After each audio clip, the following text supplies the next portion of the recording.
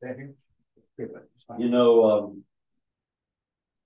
when you talk about God's love, loving us, it isn't just a wonder that He loves us, but it means that love comes with action, comes with provision, comes with His acknowledgement of our needs and His resources to provide solutions. Been aware this morning of suffering that many of our family and loved ones and friends are experiencing. And it is hard to think of those acts of suffering, those provisions of suffering as being provisions of love, but they are. I was reading a prayer from one of the Puritans some time ago. I have a book of these prayers that I go through every morning in my quiet time, one page at a time. And he said something to the effect, and this is not a quote, but it's similar to a quote, is that the same hand that provides our daily bread also provides our suffering. It comes from a hand that God loves. And the suffering does produce in us. When God blesses us with good things, He whispers, but when He sends suffering, He shouts. And we can hear much more clearly. So we're looking at the book of Colossians. If you want to take your Bibles and turn over to the little New Testament book of Colossians, I'm going to read the first part of chapter 3. Our topic in this section is putting on the new man, but this morning we will look at the subject of being crucified with Christ. Therefore, this is Paul's chapter 3, Paul's writing in chapter 3. Therefore, if you've been raised up with Christ, keep seeking those things above, where Christ is seated at the right hand of God.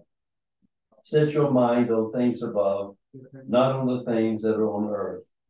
For you've died, and your life is hidden with Christ in God. When Christ, who is our life, is manifested, then you also will be manifested with Him in glory. Therefore, consider the members of your earthly body as dead: sexual immorality, impurity, passion, evil desires, and greed, which is idolatry. On account of these things, the wrath of God is coming upon the sons of disobedience, and in them you also once walked when you were living in them. But now you also lay them all aside: wrath, anger, malice, slander, abusive speech from your mouth. Do not lie to one another, since you have put off the old man with its evil practices, and have put on the new man, who is being renewed to a full knowledge, according to the image of the one who created him. A renewal in which there is no distinction between Greek and Jew, circumcised and uncircumcised, barbarian, Scythian, slave, and free man, but Christ is all and in all. So, as the elect of God, holy and beloved, put on a heart of compassion, kindness, humility, gentleness, and patience, bearing with one another and graciously forgiving each other. Whoever has a complaint against anyone, just as the Lord graciously forgave you, so also should you. Above all these things, put on love, which is the perfect bond of unity, and let the peace of Christ rule in your hearts, to which indeed you were called in one body, and be thankful. Let the word of Christ dwell in you richly with all wisdom, teaching and admonishing one another with psalms and hymns and spiritual songs, singing with gratefulness in your hearts to God. And whatever you do in word or deed, do all in the name of the Lord Jesus, giving thanks to God the Father through Him. Before I start talking, let's ask God's blessing on this time. chapter 1, verse 21. Lord, this is a sacred time that you have called us together to fellowship around you, around your word. We are here with hearts that are under tension because of some difficulties that are going on either in our lives or those that we love. But there are also difficulties going on in the country around us. The wars that are experiencing right now, what we see on the news and the streets of our cities. There's a lot of heartache, a lot of confusion, a lot of misinformation, a lot of hatred. We're not trying to diagnose these times from some prophetic picture, but we do know that, biblically speaking, times are going to get tough and the difficulties are going to arise, and we can see that happening. But I pray that you'll help us this morning to come under the shelter of your spirit and your word, that we will reside in your presence. We will turn the eyes that have been enlightened through the lens of tears to you, and to see your good hand blessing us in ways that we did not expect. I pray that the Lord Jesus would be exalted in our midst this morning, that he would speak to our hearts in spite of the limitations of the speaker, in spite of the distractions that are going on around us, in spite of the thought perhaps of those that do not believe, in spite of many things that seem to belie our profession in Christ. In spite of these things, you would speak and you would comfort and you would work and you would glorify your name. You would honor your name. And that the result this morning would be not necessarily that the problem would go away, but that the Lord Jesus would be exalted and magnified. And so we thank you for this time. Thank you for what you're doing in our hearts and lives. Thank you, as we said this morning in Sunday school, that in the midst of suffering, we can thank you because we know what's going on. We know who's on the throne. We know the purpose that you have in store for us, and that you are bigger than the problems and greater than our distractions, and that you will work to exalt the Savior in us and through us. And that's what we want. That's what we want. We ask that you would be exalted in us and through us. And so we pray this in Jesus' name with thanksgiving. Amen. Well, I want to start this morning just to comment. The thing that I've been going through with this text has been this process of being crucified with Christ or dying with Christ. I don't die easily. Yeah. And especially to my own passions and the things that I want. There are things that I want, and there are things that grip my heart, and I pursue after them sometimes. And I'm not talking about Alabama football either. I know that kind of becomes people at Lowe's like to tease a lot about that. I don't know why, but they do, just because I wear an Alabama shirt almost every day of the year there. But anyway.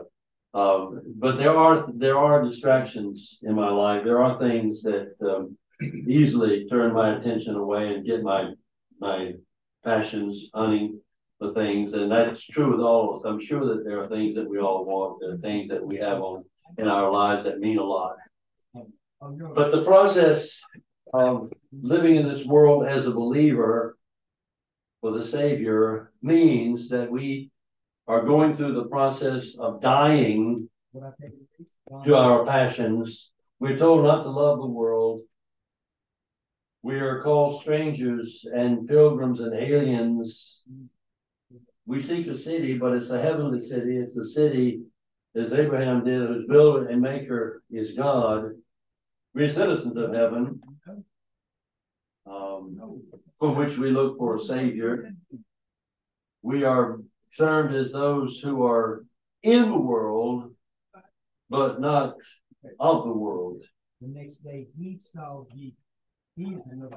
We are called to confront the world, as Paul says in chapter 12, but not to be conformed by the world. And that's easy. It's easy to do. We are called to be people of God and followers of the Lamb. And if we want to follow disciples, to follow the Lord, we have to do something that's very difficult. We have to deny self. I've had to do that. Deny self. And as the scripture says in Matthew, take up the cross and follow the Savior. Taking up the cross, that doesn't mean just putting a cross. I used to have a cross, an emblem on a shirt. I don't know why I did, but I did. And All right, Mr. Isaiah. but it doesn't mean that. It's not talking about walking around with a little cross on your lapel. Can you find Isaiah? In the New Testament, when you saw somebody going through the city with that cross on their back, carrying it, they had already been sentenced to die. And they were merely going to the place of execution. And that's what Jesus is talking about.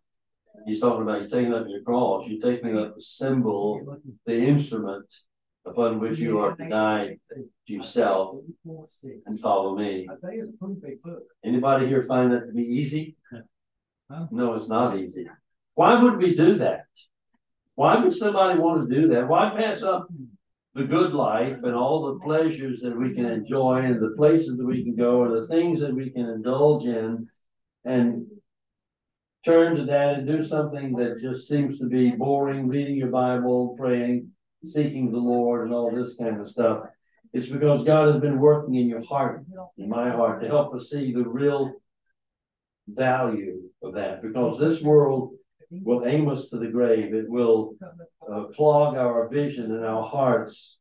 It will keep us from seeing the Lord and his glory and his goodness. And he is God, not we.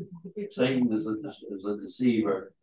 And so we want to focus our attention on him. That's the first thing that we are told to do here. And this is what I'm trying to do, is I'm just trying to ask the question in this passage of putting on the new man, putting off the old man. How do we do that? How do we do that? I was listening to R.C. Sproul the other day, and he gave an illustration that I thought was good. And I even heard my wife give almost the same illustration. That is, the preacher talked about the condition in the case that R.C. was using was the world hunger and stuff like that. And the preacher was talking about it, and finally he said, now you people have to do something. It's your responsibility, you got to do something. And Sproul said, I felt guilty on the one hand, but yet, how do you do it? What do? You got to know what to do. How can you do it? Give me some ideas or whatever. And that's kind of what we're looking at here, is this whole idea of putting on the new man. That's what he says in verse 1. Therefore, since you've been raised up with Christ, keep seeking those things above where Christ is seated at the right hand of God. This picture here speaks of something that we would be doing. Keep seeking. It's a continuous. And you mentioned imperative. That's an imperative. That's a present imperative. It means it's a continual present command. We are told, if you're a believer, we are told to keep seeking those things that are above. The focus of the text is sitting at the right hand of God. That is around the throne of the universe. Which brings up a question that may be a rabbit trail, but I will ask the question. Since God is God, why does he have to have a throne? Why is there a throne? Or is this just hyperbole in the Bible that talks about a throne? Is there really a throne? I'm confident there is. And I'm confident it's there because God created it. We can ask the question why. I think he created it as part of this present space-time continuum, this stage upon which he created humanity and the galaxies and the universe and everything, and this world and the struggle between light and darkness, good and evil, and the people that he's redeeming to himself. Why does he have a throne? I think it's a focal point where everybody can focus for worship and where there is the ultimate authority. Jesus said in the last chapter of Matthew, all authority has been given unto me in heaven and on earth. All authority. Therefore, I'm telling you to go and make disciples of all nations and baptizing them in my name, teaching them to observe all I've commanded you, and I'm with you to the very end of the age. that comes from one who has all authority given to us. If that authority means anything, it means that we are to obey. It's not an option. It's not something that's casual. It is a serious, serious command. I'm guilty. I'm guilty of taking it too lightly. Maybe you are too. But I want to repent. And I want to ask the Lord to help me do what's right and what's best before Him, to glorify His name, to exalt His name, and to submit to His authority. And in this case here, part of that is to be seeking those things that are above, the place where Christ is seated at the right hand of God, the place of ultimate authority. And so that's what we're looking at. This is the access point, if you will, for our prayer. What was it that Jesus prayed when we talk about the Lord's Prayer? He said, "Our Father, what? Who art in heaven." At the right hand of the Father. And we pray to the one who is in heaven, our Father in heaven. But he goes on to say later on that our Father in heaven knows that you have need of these things. It's the place of authority. It's the place that we pray. It's the place where there is intercession by the Lord on our behalf. And it's intercession by the Lord on our behalf based upon His sacrifice and His shed blood and His work on us. He is there as the provider and the intercessor, and we are very, very blessed. He is at the right hand. That's that place of an intercession. That's that place of where He comes to our rescue. When Jesus stood before the Sanhedrin of the elders, and they were trying Him, an unjust trial in every way, and yet they were trying to accuse Him of being guilty. And He stood before the elders of the people, and they were assembled, chief priests and scribes, and they asked Him the question, "If you are the Christ, if you are the Messiah, tell us." By the way, do you ever notice how He doesn't always answer? He doesn't speak a lot. You got to remember that He, being God, His words carry a lot of authority and a lot of weight. And if he has to use His words so that they don't bring about an early destruction or early condemnation.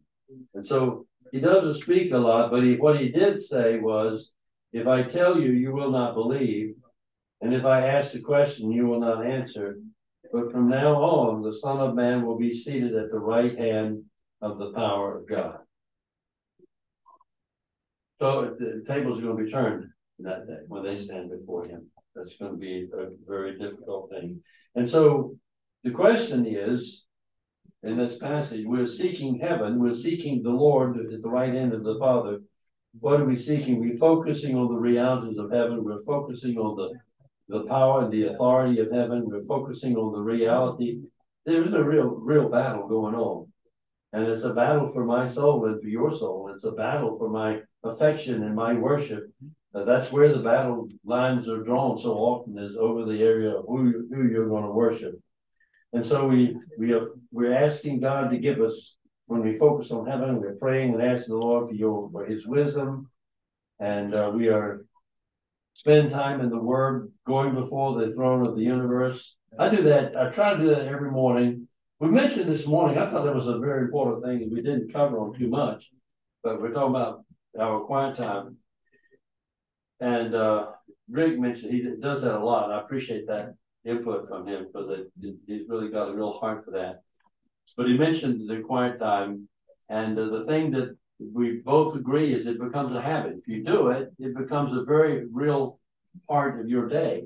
Habit making is not always bad. You can make bad habits, and we do that very easily, and they grab us and they pull us down. And I would caution you for that reason, just to be careful about what you are putting into your life, because these things that may seem innocent can become bad habits, and they can drag you down. But reading your Bible and having a quiet time is something that is good, and you put it into your daily schedule, and it can become a habit pretty quickly, and it's a good habit, and it's important habit because it affects your day. And so here is this pictured there. We're talking about the first thing is the focus, and that is focusing on the heaven, on the Lord, on the things that God has for us.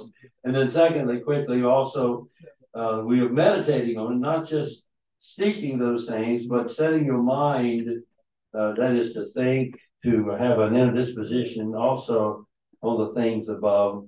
That too is imperative, a present imperative. It's a command that God has given to us, the Lord has given to us to set our minds on things above.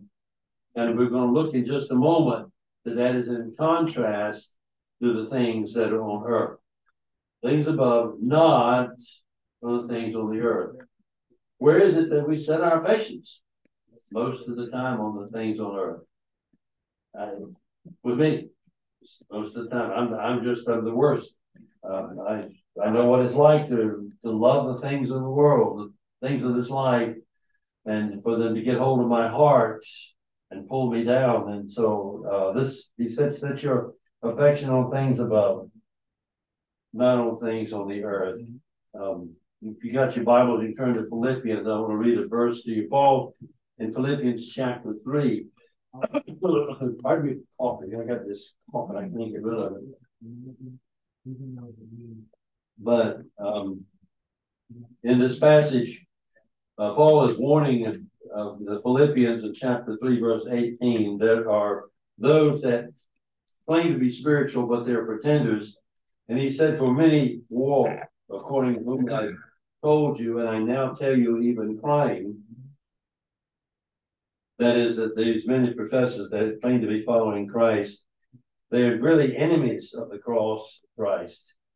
Their end or their destiny is destruction, and their passion, what they serve as God, is their stomach, their appetite. They live for self-indulgence, for sinful gratification, and the place of glory is their shame. And just think about that. What you boast in, and that's what they boasted in, reveals your character.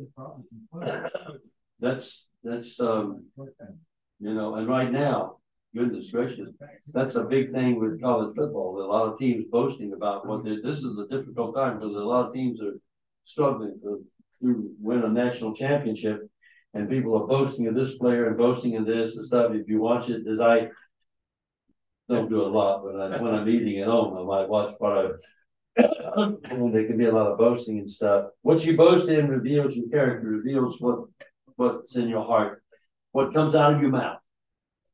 I use Rick a lot because he and I are on the same page insofar as we both like a lot of muscle cars and things of that nature, and we talk about those things, and I can sit and listen to Rick talking about it, and all that stuff coming out of his mouth shows me something.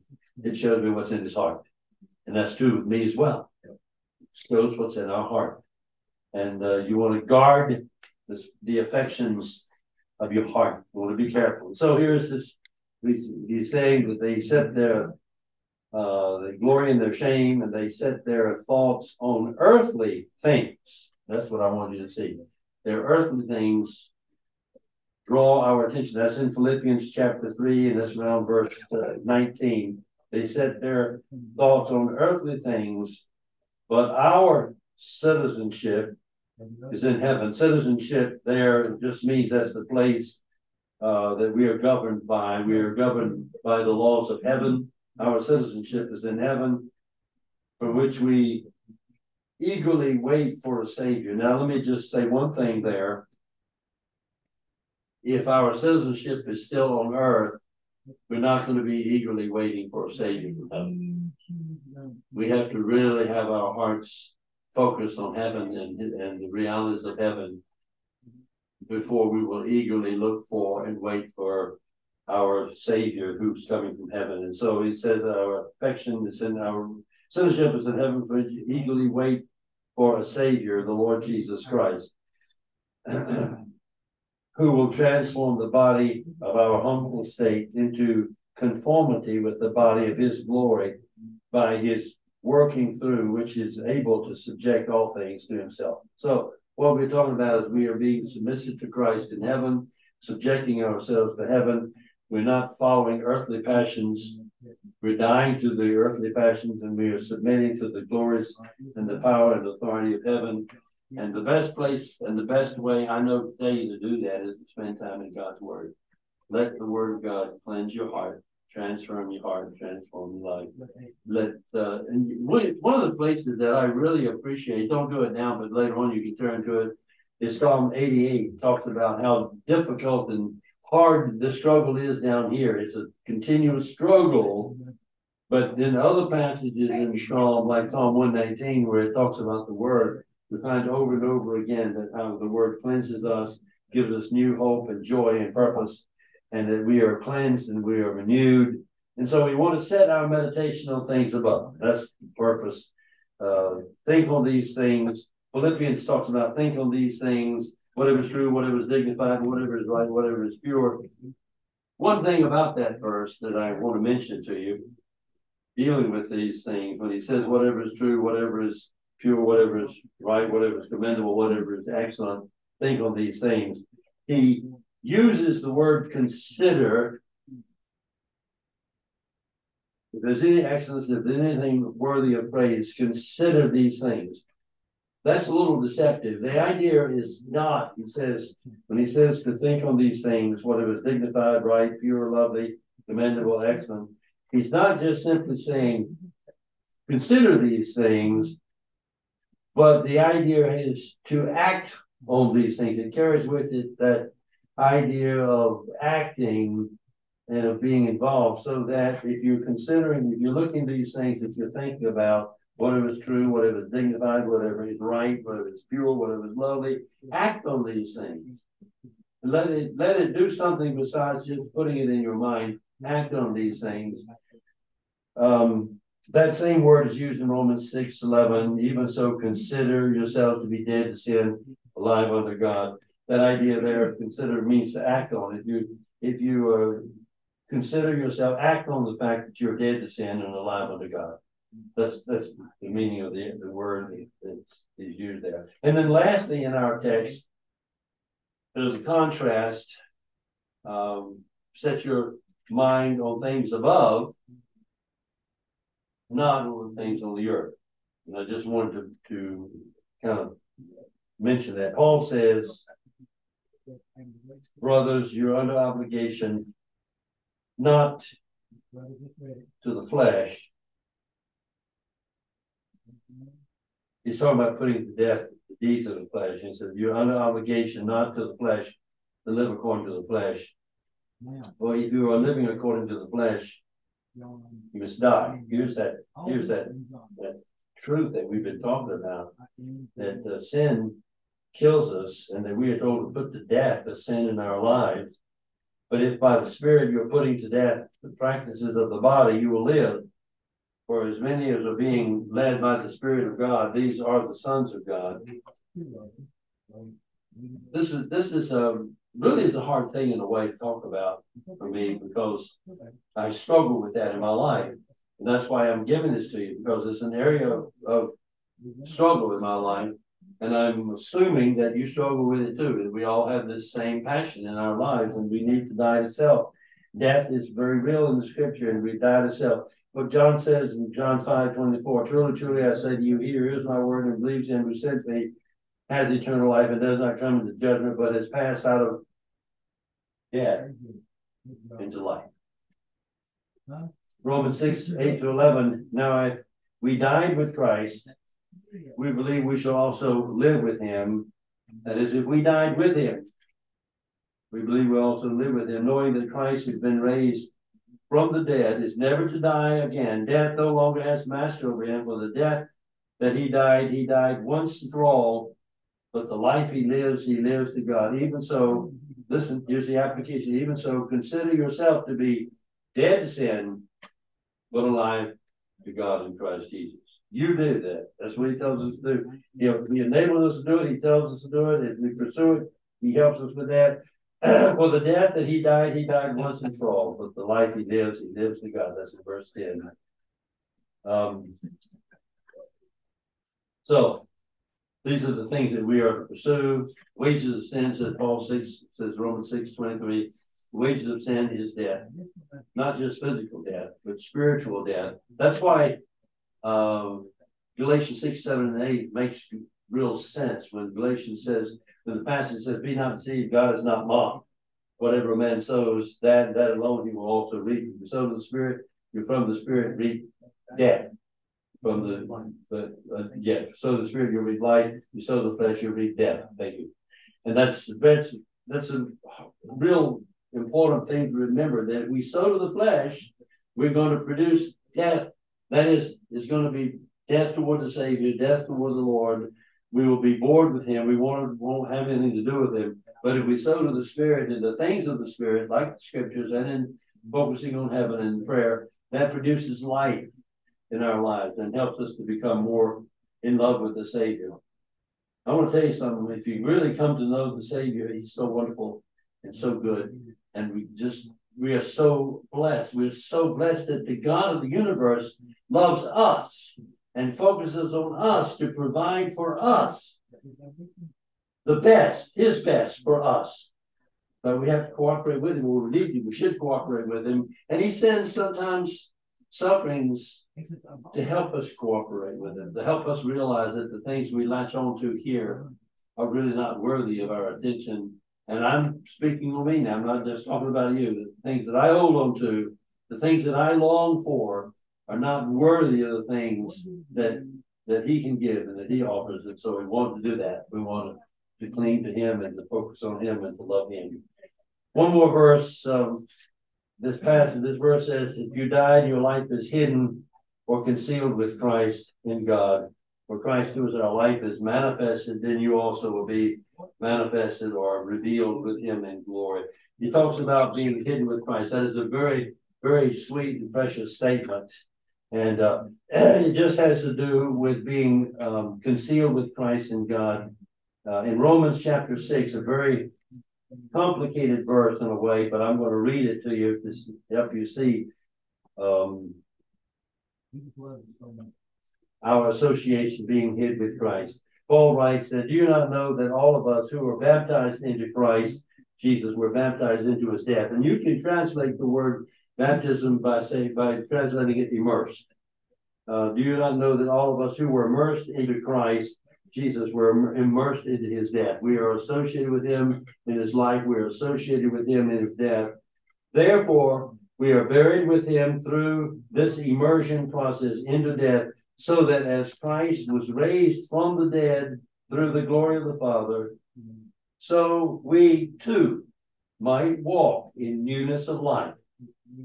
For if we have become united with him in the likeness of his death, and that's what we're talking about here this morning.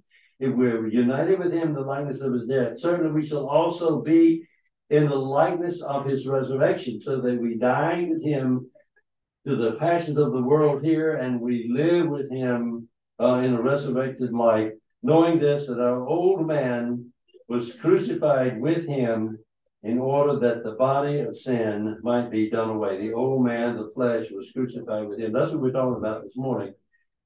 You can't kill yourself, but you can present yourself to the Lord and surrender to him, and he can kill the old man and renew your passions. And you won't want to do that unless the Lord is speaking to your heart, because we are dead in trespasses and sins, as Ephesians says. So he says this: the old man was crucified with him in order that the body of sin might be done away with, so that we would no longer be slaves to sin. Guys, we are enslaved to sin so often, so easily. And yet he who has died has been justified from sin. So I'm gonna stop there. But we're talking about dying, being crucified with Christ, dying to sin and to self.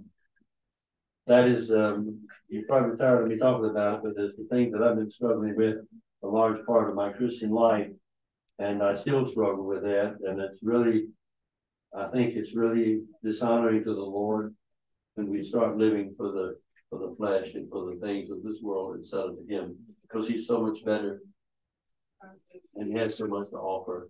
And he is the Lord God. He did go to the cross on my behalf and on your behalf. And I want to surrender my life to him. I want to give myself to him, and I want to honor him. I want to hear the words from the lips of the Savior. You're not going to believe this, but I'd like to hear the words from the lips of the Savior. Well done, good and faithful servant. How can those words come to any mortal man, especially me? You understand what I'm saying? It's just, but he's good. He's faithful, and he's just, and he's loving us. He is the good shepherd. We talked about that. You did in John chapter 10. It's really a good passage. So anyway, let me pray. Father, thank you for your call to us. You know, when you call us to die, you're not calling us to do something bad. You're not calling us to do something that seems bad, but later we'll find out it's good. You're calling us to the best life there is. I know that. And yet I still, in my flesh, keep wanting to go back to the old life, the old ways. And keep struggling with lying and self-centeredness and lust and distractions that cater to the flesh rather than to things that exalt your name. I pray, Father, that you'll help me focus more and more on the glories of heaven and less on the distractions of the world. Pray this in Jesus' name. Thanksgiving. Yeah.